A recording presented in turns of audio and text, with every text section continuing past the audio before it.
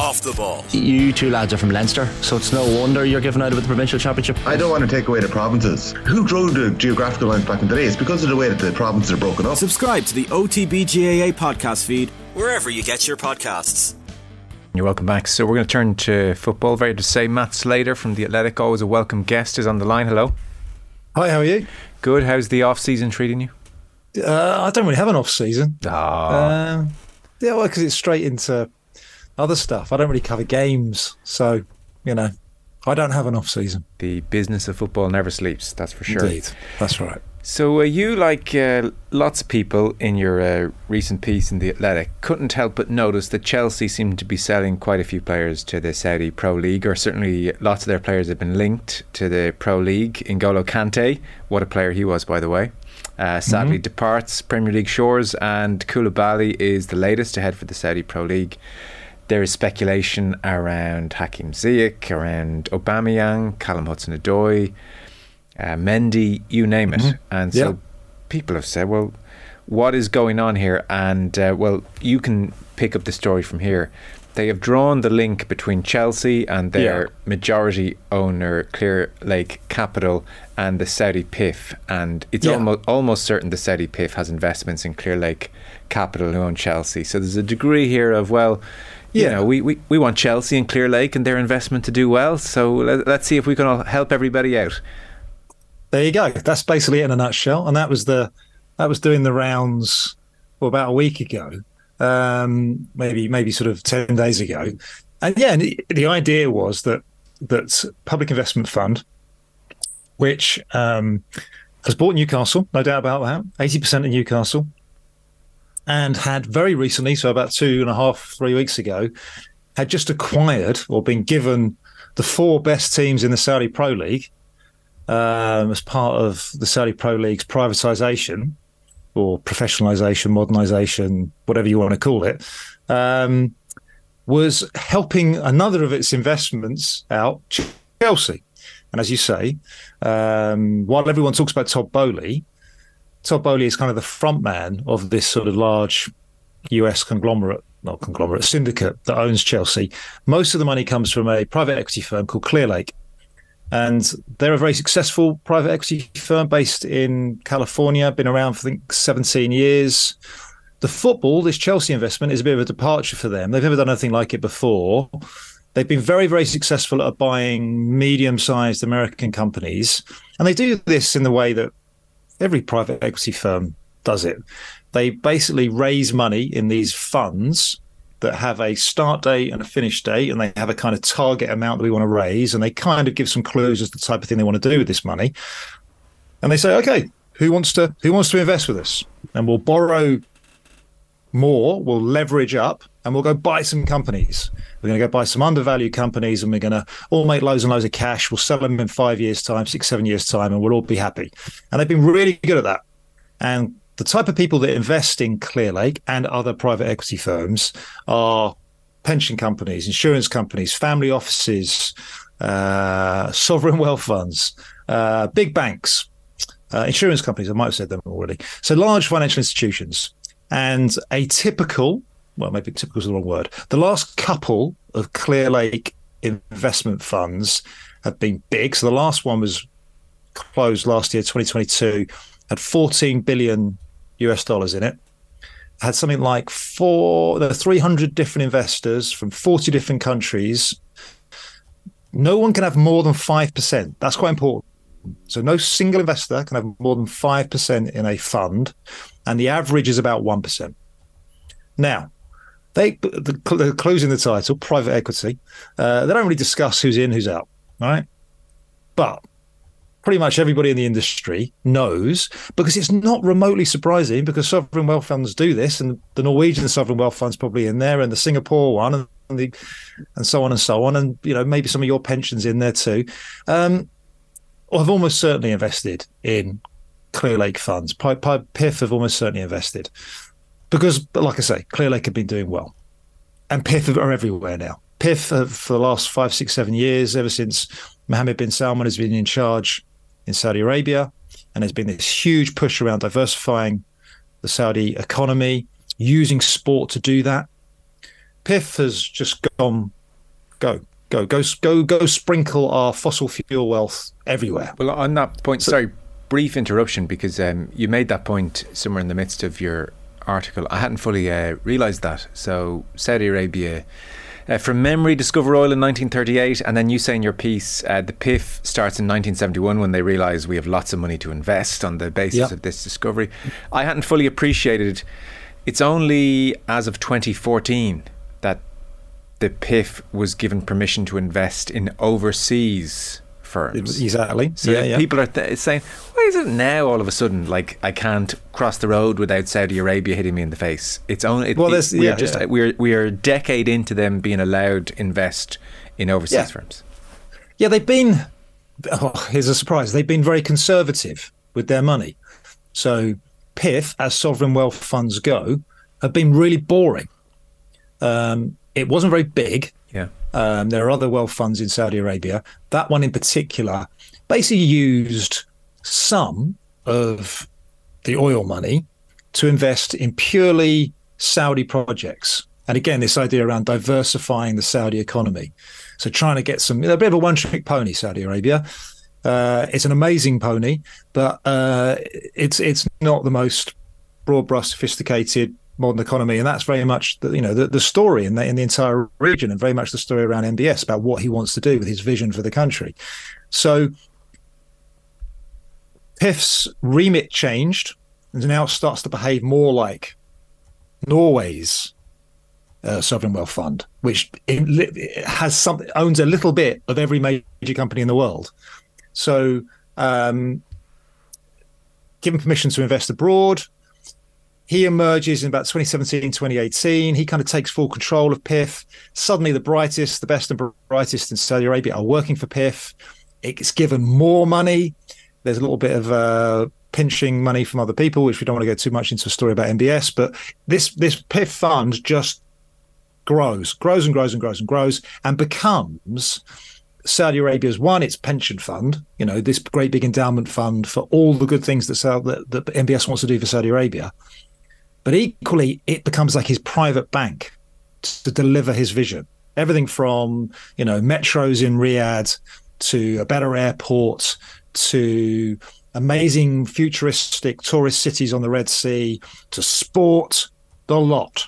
PIF is now the sort of bank of MBS. And that is part of the bigger Saudi story. But to go back to the conspiracy theory, you have a fund that is still pretty conservative. It's just investing everywhere, sprinkling its money everywhere. Almost certainly investing with Clearlake. Like I said, it can be no more than 5% of any single fund, and Clearlake have had something like 13, 14 different funds. Clearlake has 60% at Chelsea, so already you can start to see the dilution. And crucially, when Chelsea takeover happened, when Clearlake came to the Premier League and said, hi guys, this is what we want to do, and we're going to be providing 60% of the money, they were vetted internally and externally by experts at the Premier League, because they were concerned, right? Is there any Saudi money here? Is there a potential conflict of interest with Newcastle United, etc., etc.? So we had a promise made in 2022. No, there's no Saudi money in our purchase of Chelsea. We have the sort of general story around private equity and what PIF does and how Clearlake works, and there is no real degree of control here. And then we have the sort of football story, which, as you say, is a lot of surplus players, expensive, not many buyers in Europe. I think also one thing that has perhaps been underreported or not talked about enough is that a lot of those guys that Chelsea made available are Muslim, and they certainly fit the profile of the type of player that the Saudi Pro League wants. Famous, will be comfortable here, will resonate in the region. And I think, people have sort of put two and two together and come up with blah, blah, blah. And for me, it just seemed like a bit of a knee-jerk, typical sort of football thing. Oh, that lot over there appear to be up to something. And then I would marry that with something which I think is really interesting, and I have enormous amounts of sympathy for, is a general unease and uncertainty that I think lots of football fans in lots of different countries feel at the moment. Who really owns our clubs? You know, we've let sovereign wealth funds do it. We've let state-backed clubs. We now have multi-club models. We have private equity. And I think there's just a sort of loss of control where once upon a time, I'm turning the clock back a long way, it was the local boy made good, or it might be a fan-owned club. And you kind of knew there was a relationship, a link. You know, you could sort of say, well, I'm a bit like that person. Now you don't even know who the person is. And that, I think, is why this conspiracy theory came up so quickly. And I think there'll be another one tomorrow, and there'll be another one next week. It's just where we're at with our feelings about who owns our clubs. Mm. And so why does 2 + 2 not equal bloody blah in this case? Well, for me, it's just, that's not really how PIF operate, how Clear Lake operate. I really don't think PIF are doing this to help Chelsea out, to protect their investment in Clear Lake. It just doesn't make sense.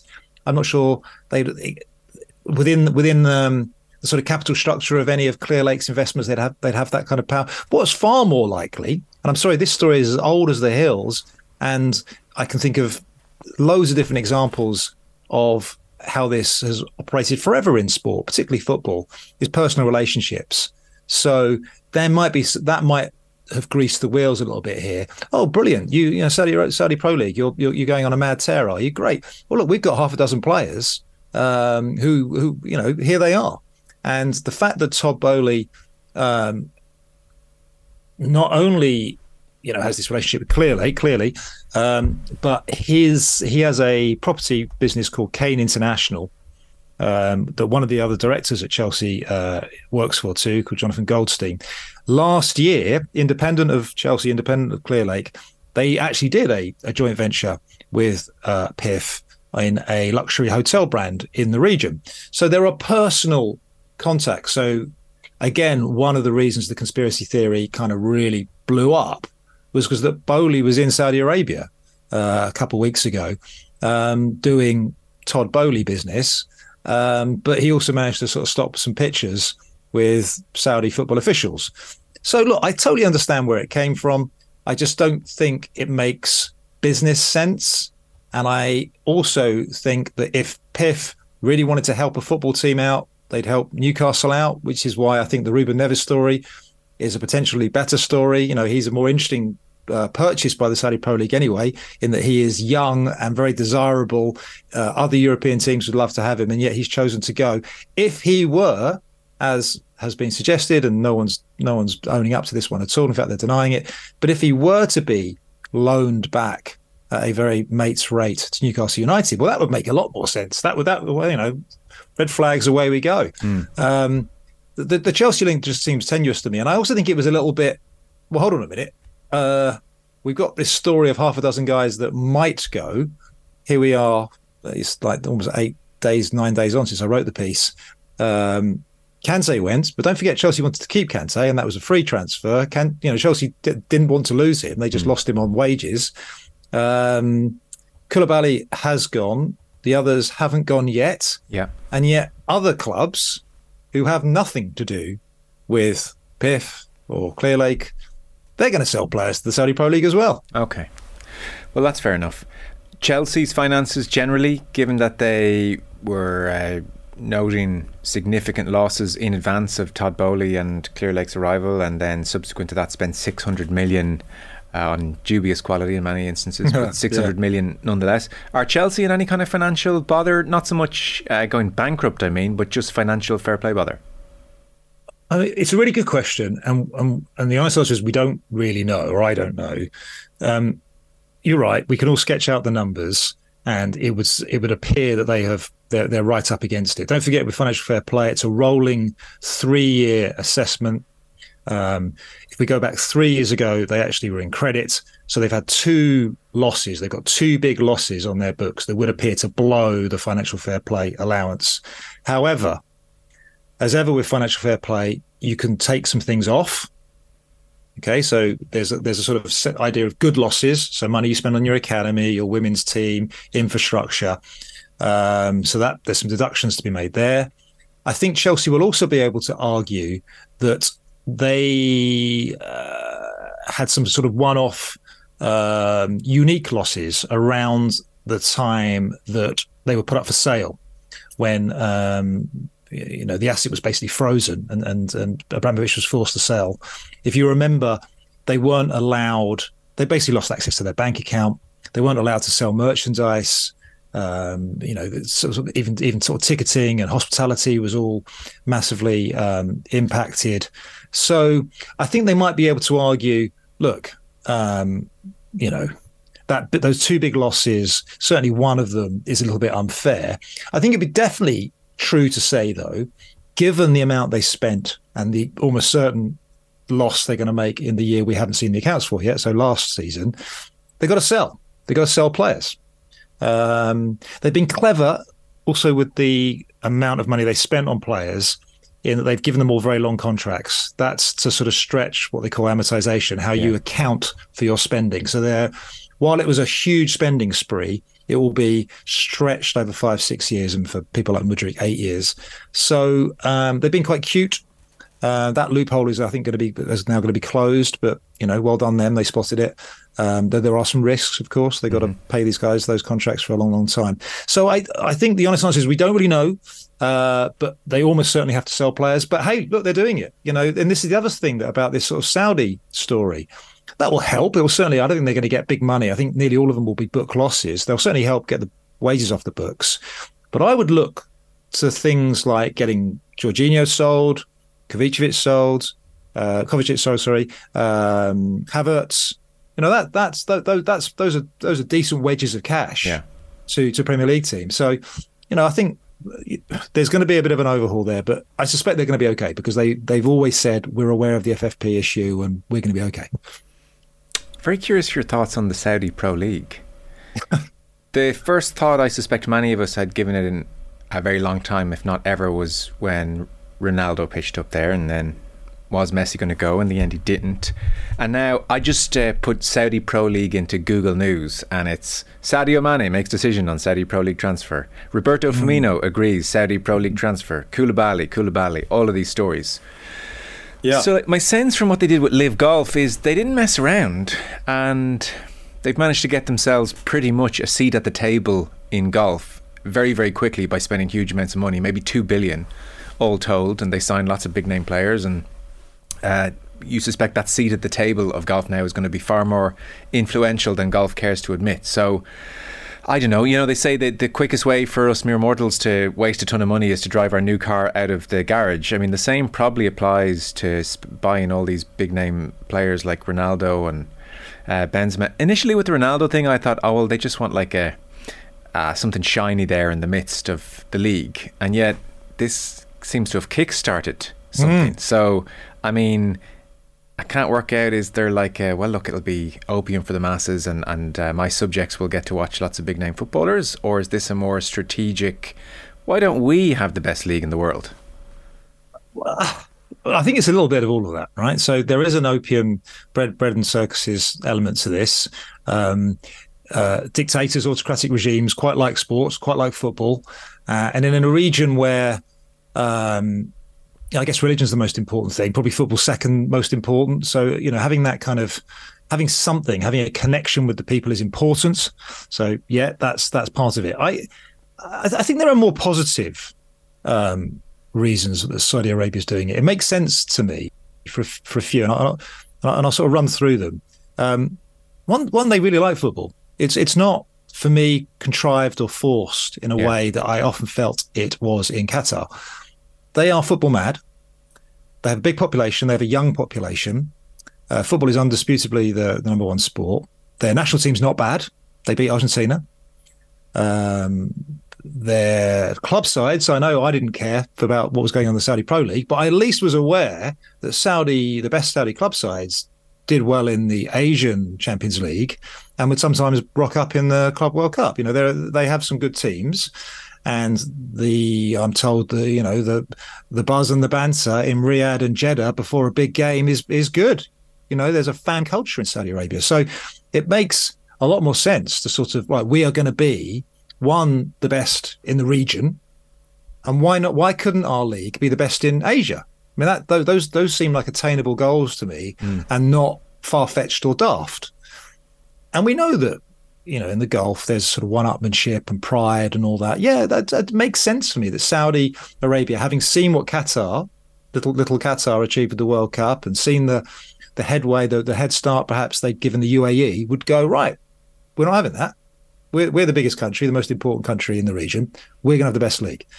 And then I think you often I talk to Saudi people about this, and they say, no, this makes sense. There's a sort of public health issue here. I mentioned the big young population. They're not particularly healthy. They have bad diabetes and obesity stats. So there is a public health story here.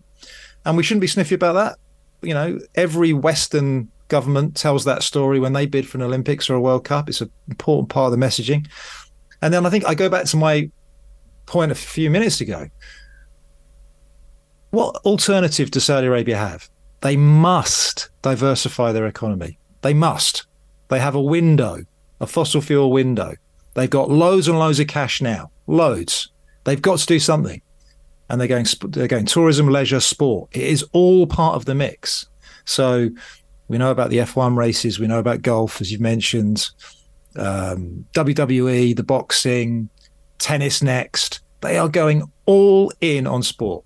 So when I see the Saudi Pro League, like everybody else, I'm thinking North American Soccer League. Yeah. I'm thinking Packer and the cricket, the World Series of Cricket. I'm thinking, all the kind of where you throw money at it and you try and get some attention. The Chinese Super League, all of those. There's definite risk of that. But I do see a plan. I see a rationale. They've definitely got the cash, the ambition. I think they've got, some serious hurdles to get over. It's not going to be for everyone. I think it was really interesting that Messi went to Miami and he talked about it being, the sort of family issues being part of it, kind of quality of life, what his wife and family wanted to do. I think that's going to be an issue. Certain players just won't fancy it. I think the overall quality of the league is really poor. I was talking to some analysts who measure these things, and prior to this wave of players going there, but after Ronaldo, they had the Saudi Pro League as about the 50th best league in the world. 50. I mean, that's, and nowhere near the best league in Asia. Japan was the best league in Asia. Now Ronaldo's talking about, we're going to be top 5. They're talking more privately, we can be top 10 in 2030-ish. Okay. We shall see, right? We shall see. Yeah. No, it all makes sense. It's a fascinating answer. You've explained all that so well. So best of luck with the next question. I can't help but notice Manchester United hasn't been sold yet. We talked about that about 6 months ago. And I felt at that time there was a great sense of urgency. It's like round 2 of bidding this Friday, Matt. This will be wrapped up by Tuesday. Yeah. If I gave you that impression, I apologise. No, you didn't. No. I think the sense was just hang on here. Yeah. Will the Glazers sell it all? Yeah, good. Well, look at me. How clever I was. I'm struggling to maintain interest in this story. Same. Yeah. I know it's important. My bosses keep telling me it's important. But I've got to the point now where I'm just waiting for the press release. I'll be happy with that. The idea that there's a sort of live story here and we have to chase every avenue. It's become a saga, and the clues are all there at the beginning. Go back to the original press release. We're going to explore strategic alternatives. We may end up just doing nothing. They obviously don't put it that way, but it's all the clues are there. They really wanted to whip up an auction, that kind of Chelsea 4 big guys going for it with a proper deadline. That didn't happen. They very quickly realised they had 2, and you had Qataris who all their messaging, the sensible people, not necessarily people shouting on social media, we're going to be disciplined. We are tired of people thinking we're just daft Arabs and we're going to throw money at this. Because if we throw money at this one, we'll get, we've got hundreds of other deals to do in other sectors. Those days are gone. We're going to be disciplined about this. And there was quite a key message. I think it was an interview with Bloomberg or someone like that, where Sheikh Jassim's dad, who's very probably the money behind this whole caper, HBJ is called, former Prime Minister of Qatar, ludicrously wealthy guy, kind of voiced his, I'm not so sure about this football stuff, but, kind of, my son appears to like it. But, there was a bit of a clue there. We're not going to get taken for mugs. And on the other side, you have Sir Jim Ratcliffe, whose entire business career is based on being the last guy standing, on spotting value, on going eyeball to eyeball with people and saying, you want how much for that? Right, you can have this much. And I will walk. And he has built his Ineos is basically about 30 different businesses where he's done this again and again and again, just bolting them on. Right. So it was a bit of a nightmare for the guys running the auction. Oh, God, these two. Which is why we've had these ludicrous rounds of trying to get them, inching them up to this number that they promised the Glazers that they're not going to attain. And then, so that's the problem, if you like, on one side. And then on the selling side, do they really want to sell all of them? Some of the family do, but not all of them. Do they want to sell right now? If they don't get the number they had in their mind, will they wait? Do they get bothered by protests like there was outside the mega store today? No. Have they ever been bothered by anything? They live in Florida. They don't have much to do with the club. So there's been no energy in this auction. There's been no sense of urgency, and everything's drifting. The club appears to be drifting a bit at the moment as well, but that's not unusual in a sort of summer window at United. And I've lost interest. I've lost interest in the, the kind of, it's all, because it was quite exciting for a while. Oh, Jim Ratcliffe, yeah, interesting guy. He's really into sport now, and he's got a good backstory to tell. But he's got some issues as well. And then you've got Qatar. All right, that whole debate again. And what are they going to do with PSG and how are they going to prove separation? I'm just bored now. And when I talk to Man United fans, they're bored. Yeah. A final word or sense of the European transfer market in general this summer. It's been a long season. There was a 70 million bid for Harry Kane on Bayern Munich's part, rejected. Jude Bellingham has gone to Bayern Munich, but just casually, and Chelsea aside, keeping an eye on the market, doesn't seem like it's particularly busy or big spending, or there's an Erling Haaland type figure where we're all, where's he going to go? Or, in previous years there's a Gareth Bale type transfer which will then trigger a whole bunch of spending elsewhere as a result. Feels like calm, quiet, for whatever reason. That be your read?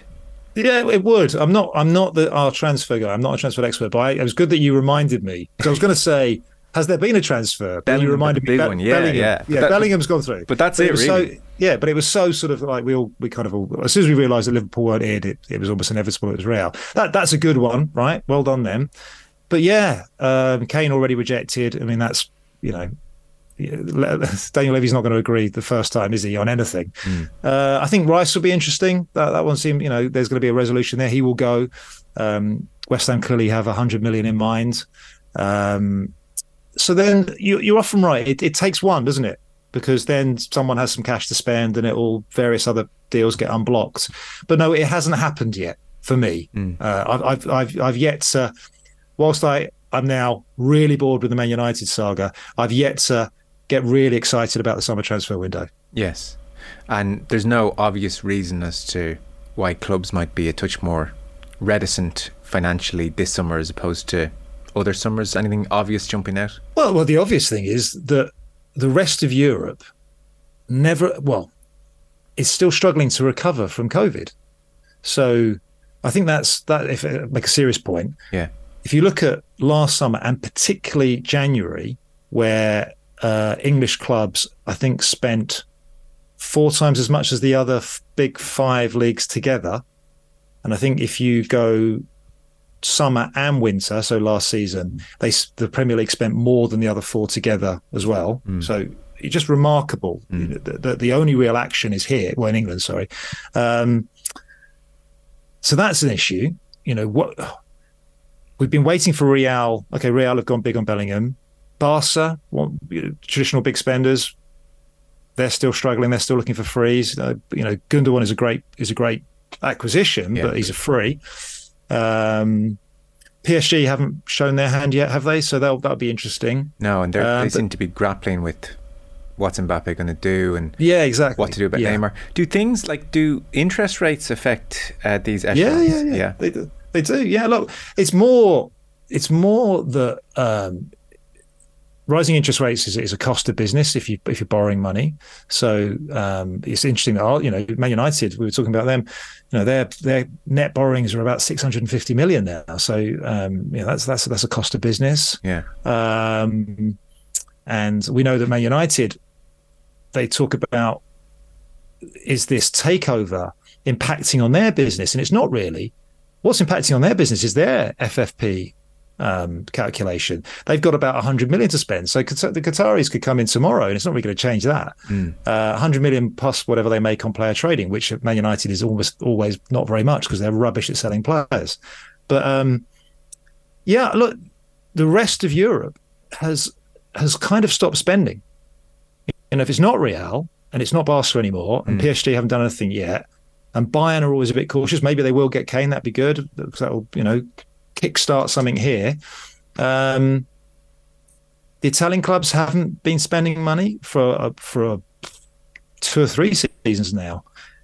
The action is sort of driven by the Premier League, and we just haven't quite seen that one deal yet that unlocks the other deal. So that's the story. Yeah. Very good. Well, as ever, Matt Slater on The Athletic is very much recommended reading from our vantage point. Matt, pleasure to have you on. Thank you. Lovely talking to you.